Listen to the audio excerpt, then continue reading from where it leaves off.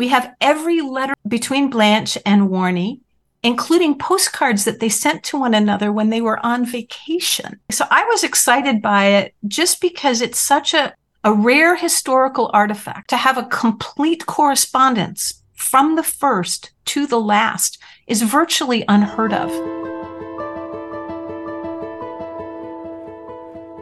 I'm William O'Flaherty, and welcome to All About Jack and the Knowing and Understanding C.S. Lewis YouTube channel. Dr. Diana Glyer joins me to discuss a book she edited entitled The Major and the Missionary. It contains letters from C.S. Lewis's brother Warren, a retired Army major, to a lady who was a medical missionary. Warren, also known as Warnie, is a lesser-known Lewis, but 2023 seems to be his year, as this is the second book related to him that has been released. Well, welcome back to the show, Diana. It is a pleasure to be here, William. Thank you so much for the opportunity. Always glad to have you on the show. Well, now, before we get into The Major and the Missionary, the book you edited, I'd like you to answer this question. What are people missing by not knowing more about Warren Lewis or only being aware of a very small component of his life? That's a great starting question. So I guess I would invite you to think about what it would be like to have your entire life defined by someone else. So imagine you have a famous parent or maybe a famous sibling or spouse. Let me put it this way. There are two books published about Warren Lewis, and both have brother in the title, defining him in relation to his brother or as a brother. But I've never seen a C.S. Lewis book that defines him as somebody's brother. So this idea of being defined by someone else, I think, is an inherent problem when we're trying to deal with this. But there's so much to know about Warren Lewis particularly. So imagine this.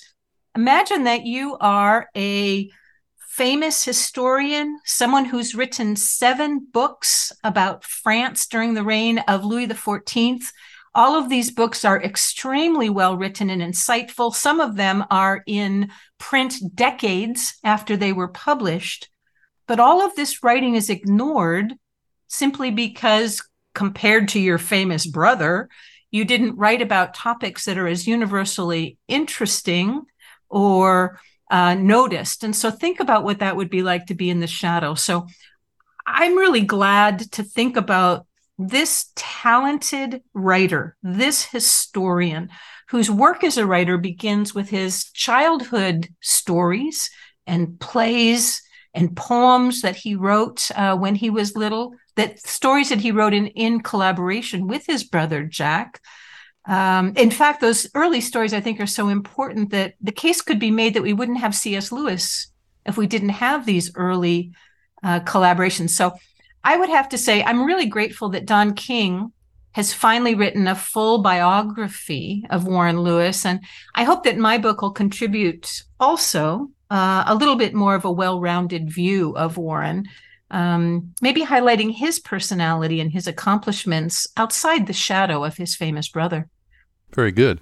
Well, now, your book merely covers less than the last 5 years of Warnie's life, but one of your endorsers noted, quote, "In addition to the considerable human drama revealed by this correspondence, it also possesses historical and educational value."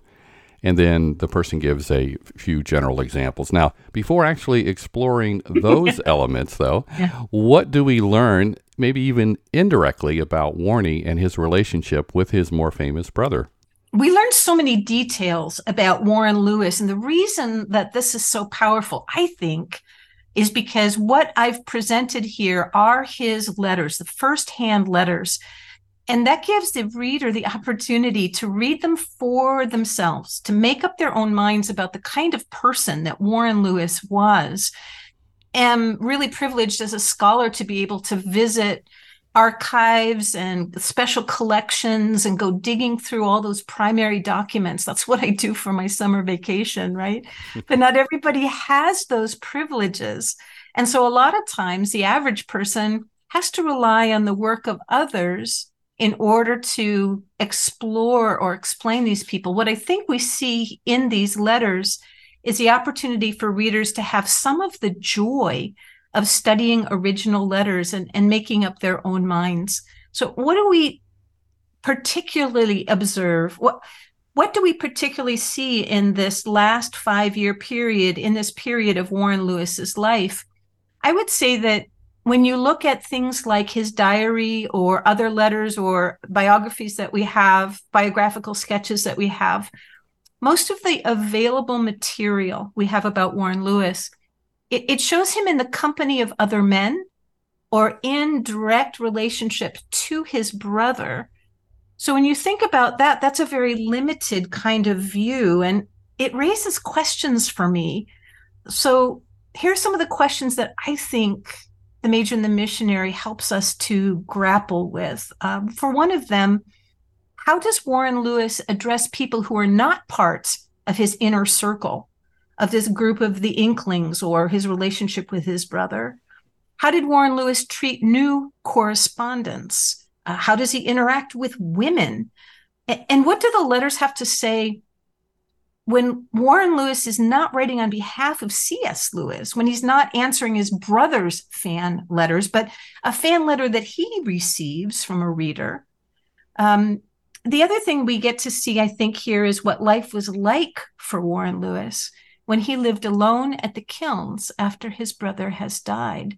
What were those years like? I think that this gives us a little window into that season of his life as he's grappling with the huge question, how do I honor my brother's legacy? Well, now I want to get to the more personal aspects of the letters between the Major and the Missionary in a bit, but let's go back to that historical and educational value element that one of your endorsers mentioned. Reflect on what the reader might learn from this snapshot of the late 1960s and early 1970s from two people who weren't caught up in the latest trends of those times, but were still aware of some current events. You know, when I think about the historical value, really the historical impact of the letters between Blanche and Warnie, I'm reminded of the Ken Burns documentary on the Civil War. Are you familiar with that, William? Mm-hmm, yes. I think it's brilliant. But when you think about that series, do you remember how often in that documentary series we hear excerpts from Civil War soldiers themselves? We hear their first-hand accounts the night before a battle, as they're sitting on the battlefield, as they're sewing their names into their clothing so that if they die, the bodies will be identified. I mean, you think about these people who are right in the midst or the thick of things, and how so much of the power of that documentary series, it comes to us because we have these incredibly articulate and beautiful and poignant letters written by people who were there. I think that when you read The Major and the Missionary, you'll see some of that same quality, people who are right in the thick of life, who are right in the midst of things, sharing their experience. Both Warnie and Blanche are very, very articulate writers. They're really, really good observers of life around them. And they're both very strong Christians. And they talk about their Christian faith and their Christian life and their Christian practice. In the process of getting to know one another, they are talking about a lot of current events. They talk about the attempted murder of Pope Paul the Sixth. They talk about Senator Ted Kennedy and Chappaquiddick, Malcolm Muggeridge's controversial television appearances. They talk about the abdication of Duke Windsor from his throne. And one of the things that's really interesting is they are watching the Apollo 11 lunar landing, and they are really, really concerned about this event, not because they're resistant to space exploration, but because they're horrified by the cost and how this money might have been spent differently. So these are some of the current events or newsworthy events that are mentioned in these letters in one way or another. But Blanche Biggs is a missionary doctor serving in Papua New Guinea. And she's also facing a particular tragedy that happens during the season of these letters, right where she is. And that is the eruption of the Mount Lamington volcano. And she's affected by this very directly. This volcano eruption killed more than 4,000 people. And her hospital made room for more than 1,000 additional patients who were sick, injured, or displaced by that volcano blast. And so, again, we have this sort of boots on the ground, firsthand experience of reflecting on these historical events, but also responding and being affected by some of these various current events that are happening. Now, the letters begin in late 1968, and as you mentioned, Blanche Biggs is the name of the individual that wrote to Warney. She's seeking out some practical advice. She thanks him for his work on what we know as the Letters of C.S. Lewis, and that came out in 1966. But now, in less than 2 years later, their relationship is clearly on more friendly terms. However, zero in then on this early part prior to them becoming more friendly in their exchanges, and highlight some of what you want people to take away from this period. That's right. So Blanche has just finished reading the Letters of C.S. Lewis, which Warren Lewis had edited. And if you'll allow me, I'd love to read an excerpt of her first letter to Warren. Would that be okay? Certainly, yes. So she starts out basically like this. She says to Warren, I hope that you have the patience in answering letters from strangers that your brother had. This letter is written from curiosity, but there is some sort of purpose behind it. I am just finishing the C.S. Lewis letters, edited by you. And of course, I bought it only because so many others of his books have been a help to me. Your book rounds out one's mental picture of your brother in a most satisfying way. And now to my question. How did all those letters survive? Not many people store up old letters in this day and age. My curiosity is prompted by a similar situation.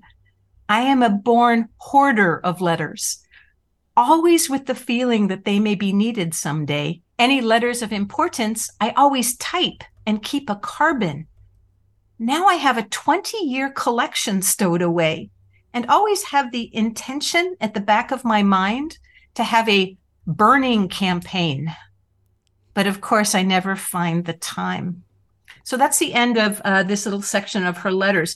Part of the fun of this whole project, William, has been that here we have a series of 87 letters, and the letters begin by asking, what is the value of letters? Should letters be preserved? Will the thoughts and ideas in these letters be of any use in the future? So Blanche admits that she's a hoarder. She keeps everything, and she also keeps a carbon copy of the letters that she sends out. And she's considering a big old bonfire. She wants to burn them. And so right from the start, we have, well, but these letters must exist because there's a book. And so this wonderful value of these letters, Warren Lewis answers with incredible generosity, saying, no, no, no, don't burn those letters, save them. And he suggests that someday these letters may be of value to future readers. Isn't that delightful? Oh, yes. To think about a book of letters that's about letters, about keeping letters, and also, if I may say, about the value of archives, of libraries, of special collections, and the very, very extraordinary people who work hard to make these things available for researchers like us to dig back through and find new insights and new information that we get to share. Well, now, it's a shame that we won't be able to really go through all the different things people can take away from the letters. My next question really just deals with the rest of them, but feel free to elaborate and expound on different aspects here. But considering then the remaining things in terms of when they do get on more friendly terms, what are some of the themes that stood out to you that a reader shouldn't miss? So let me just talk a little bit about what I think of as the narrative arc of these letters. So when you think about picking up a letter collection, you think about sort of a random set of 80 or more letters that talk about a variety of things. But I think that what's striking about this, and William, I'd love your insight into this. What I think is striking about this is the fact that there's an incredible story that unfolds. It starts as a simple inquiry. Blanche wants to know, our letters we're saving. Warren Lewis writes back, and they talk about preserving letters, keeping them, and the value of these letters to future thinkers and readers. But it shifts pretty much from there to becoming pen pals and talking more about the facts of daily life. But then there's a crisis at the hospital, the missionary hospital where Blanche Biggs is serving. And she decides to confide in Warren Lewis about the difficulties and the struggles that she's having as a key administrator and working doctor in limited resources and difficulties. This idea of them becoming confidants, I think, is really, really valuable. And Warren Lewis is in a situation where he really doesn't have people he can confide in about the frustrations, the irritations, and the worries that besiege him. She doesn't have anybody that she can really talk to locally because she's the head administrator, and she can't really process the different challenges that she's facing there on the mission field. They begin to confide in each other.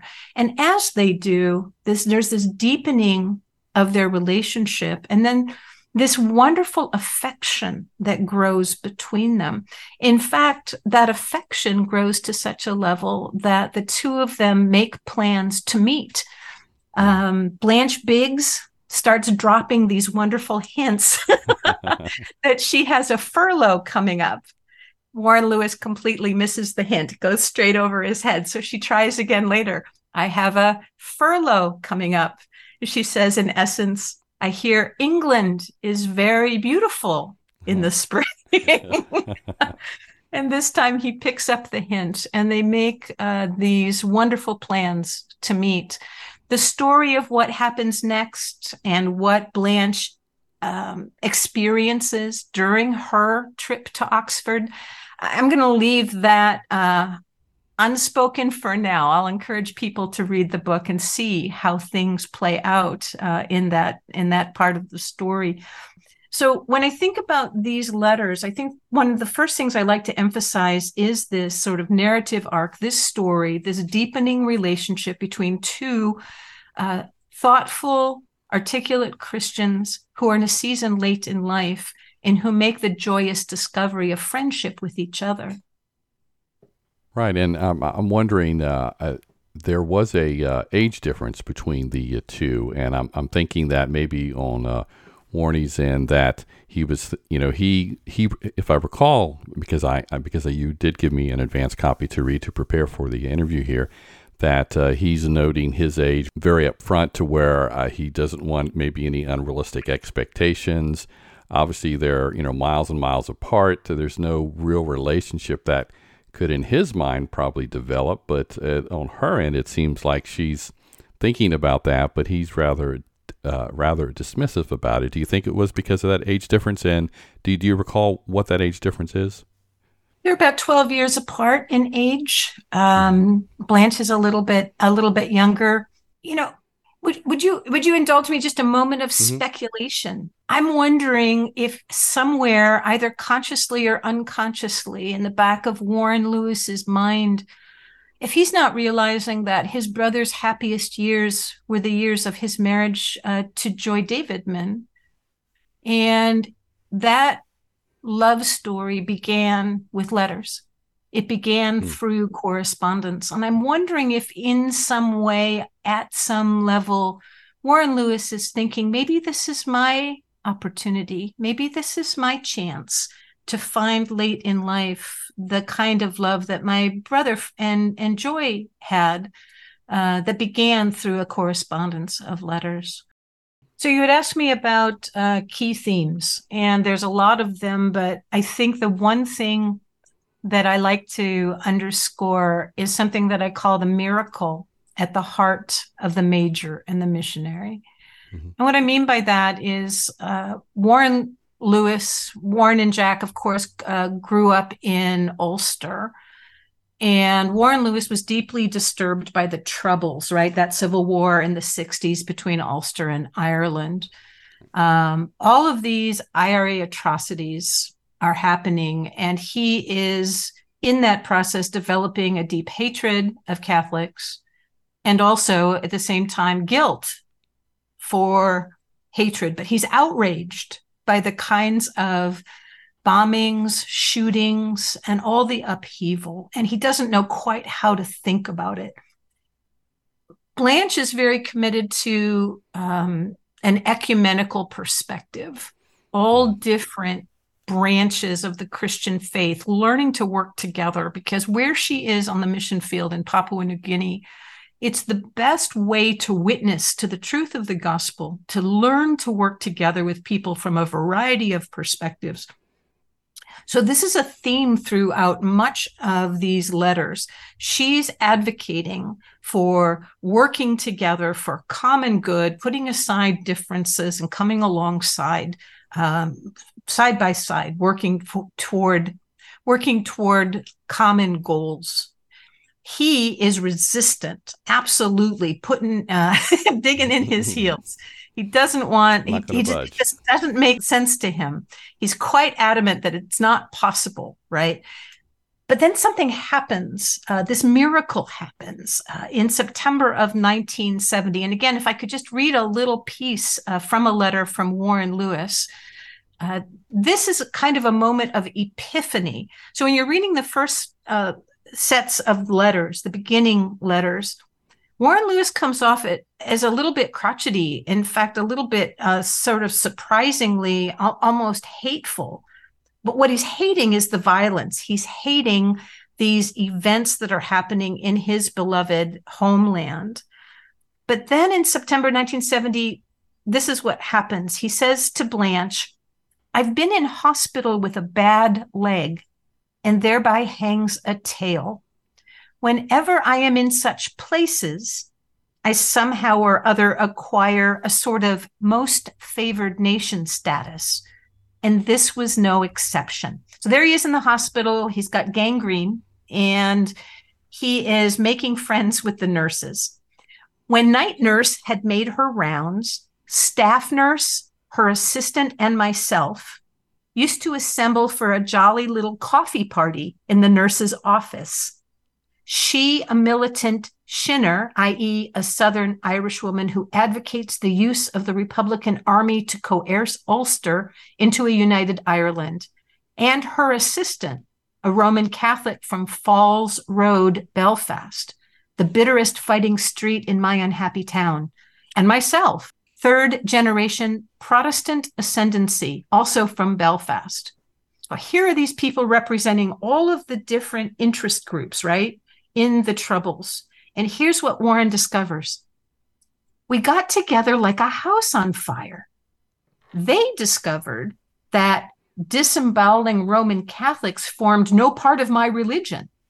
And I discovered that their stockings concealed feet and not cloven hoofs. And here's how Warren Lewis concludes this moment. I really do think it's an epiphany and a kind of miracle. He says, if only there could be a bit more get together, how different Irish life might be. We all parted after our last meeting with genuine regret.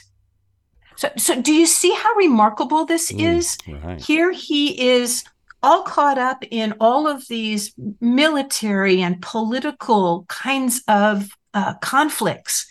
But when he actually sits down after hours with actual people face to face, he has this sort of aha.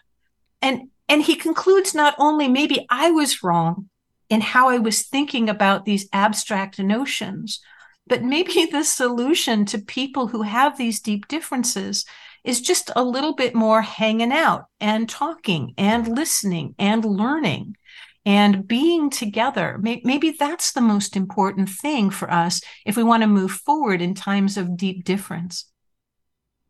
Yes, very good. That is a very good turning point. Well, now, stepping back for a moment, take us to around the time you discovered the letters and were mulling over the idea of whether or not they were worth trying to get published, and then how difficult was it to get them published? I ran across these letters in 1998. At the time, I was doing research at the Wade Center at Wheaton College, and I was focusing on research for my book, The Company They Keep, because I wanted to really get deeply into accounts of what happened when the Inklings met in Oxford.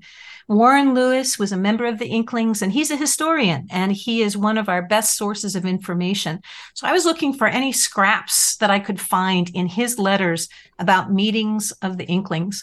So a lot of times when people think about research, they think about like Indiana Jones, or they think about all of these dramatic aha moments that the movies show of scholars kind of finding the missing piece or the Holy Grail or whatever the thing is. But to be honest, primary research can be a little bit tedious. So I was spending several weeks at the Wade Center, and I was going through box after box after box of letters and miscellanea that was related to Warren Lewis.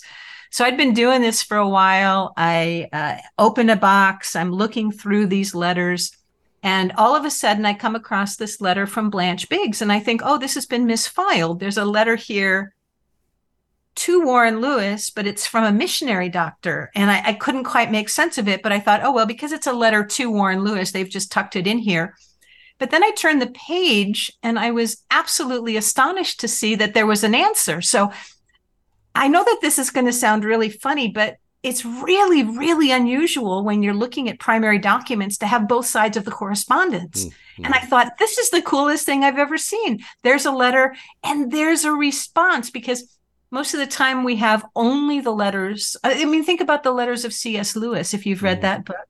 We have only Lewis's letters, and we're left thinking, I wonder what the question is that he's responding to, right? Or I wonder why he's talking about this thing. I wonder what the person is asking. And we're always trying to fill in the other half of the conversation. And I thought, this is cool. Here we have two letters in a row, one that's sent and then one that's answered. Then I turned the page. Right. There was another one, 3 letters, 4, 5, 87 letters in all.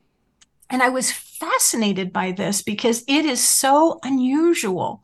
We have every letter between them, between Blanche and Warnie, including postcards that they sent to one another when they were on vacation. And so we have this whole thing. So I was excited by it just because it's such a rare artifact, a rare historical artifact. When you think about all of the artifacts of the past, to have a complete correspondence from the first to the last is virtually unheard of, not just in Inkling studies, but in any field that you can imagine. So just seeing that one aspect, I was really drawn to this because it's so different from what we usually run into. But the more I spent time with them, the more I discovered that we don't actually write letters anymore. Do you know what I mean? We text each other, we send quick emails, but letter writing as an art is something from the past.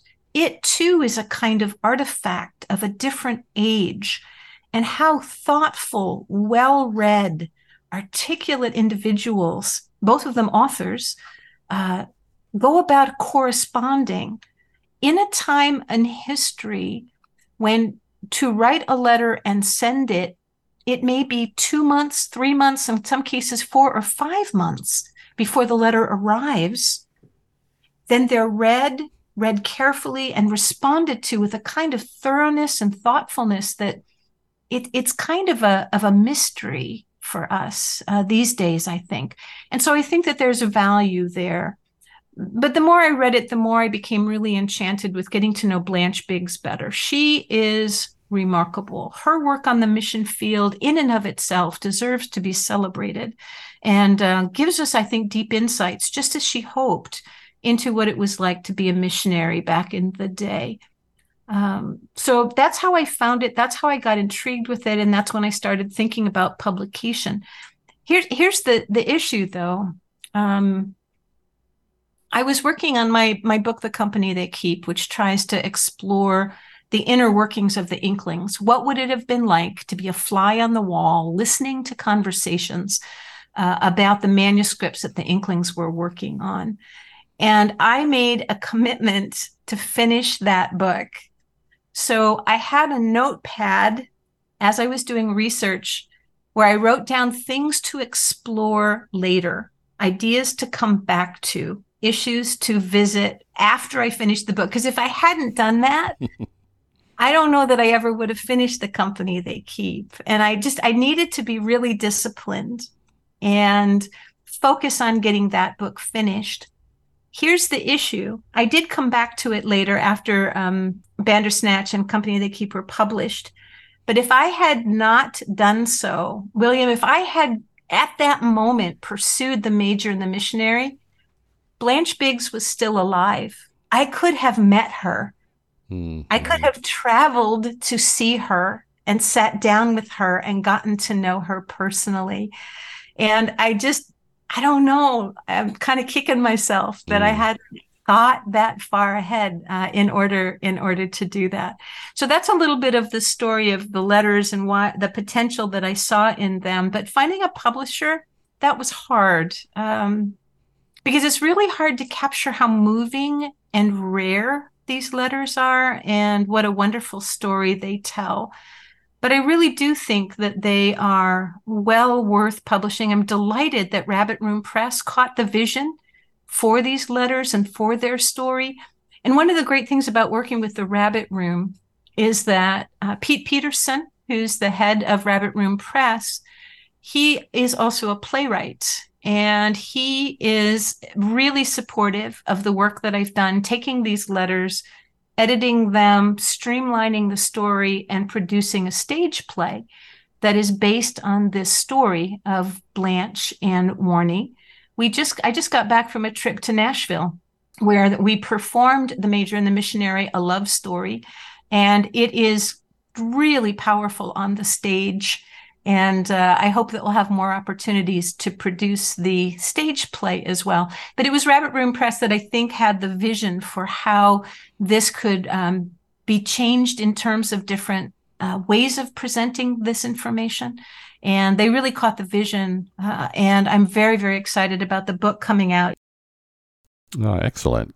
Well, now shifting some here, totally just in terms of whether or not people are familiar with your work. Now, you mentioned your other two books, which I believe I did interviews on both of them. Sometimes when I have people on so often, sometimes I keeping track of who I had on for what is difficult. But so we'll have a link in the show notes for people to catch those interviews. But for those who are not familiar with you, what's the 411 on you? So I'm a college professor. I teach in a Great Books program at Azusa Pacific University in California. That's my day job, and teaching is my favorite thing to do. As a scholar, I've focused really all my life on the friendship of C.S. Lewis and J.R.R. Tolkien and written two books about them. I'm trying to dig deep into two key questions in those books. What did Lewis, Tolkien, and the Inklings say to each other? And then what difference did their conversations make to the work that they were doing? I've been inspired by my studies of Lewis and Tolkien, how different they were as people, as thinkers, as creatives, and how much they've gained from challenging each other. I think in lots of ways they really brought out the best in each other. And so kind of jumping off of that, I've also done a series of lectures about intellectual hospitality, which is basically the way that people with very different points of view can learn to appreciate what others bring to the table. So those are, that's a little summary. Those are some of the things I do. Yes, and that last topic, the intellectual hospitality, I know I've shared with my latest on Lewis talk you've done. I think, well, you've done, I'm sure, quite a few. I think you had done one not that long ago with the C.S. Lewis Foundation in the summer of 2022, and then a few years before that, you did something on a similar theme, and I've shared both of those so people can find those as well. Well, then, finally, in terms of finding you, where can people find you online, or to continue the conversation, or learn more about your work? I really appreciate you underscoring these intellectual hospitality lectures. So there are 3 of them, and they're available on YouTube, and I hope that people will take a look for those. They're fairly easy to find. I have a YouTube channel, And there are other videos available of various talks at various times. But for a look at what I do, I think my website is a really good starting place, dianaglyer.com. Well, thank you, Diana, for being on the show today. Thank you very, very much. Always a pleasure to talk with you. I trust you enjoyed my interview with Diana Glyer about The Major and the Missionary, the letters of Warren Lewis and Blanche Biggs. Again, I'm William O'Flaherty. My podcast, All About Jack, has been around for over 10 years, and on YouTube, my channel is called Knowing and Understanding C.S. Lewis. Be sure to check out my short feature there called The Latest on C.S. Lewis that focuses on timely and timeless information. Check the description or show notes for any links mentioned in the show today. Finally, everything I do related to Lewis is centralized at the website essentialcslewis.com. And in case you didn't know, I've written 2 Lewis-themed books. The Misquotable C.S. Lewis was released in 2018. It examines 75 quotes credited to him that he either didn't write or paraphrases of something he did, or without the context, could be misunderstood. In 2016, my enhanced study guide to the Screwtape Letters came out. It's called C.S. Lewis Goes to Hell. Thanks again for listening.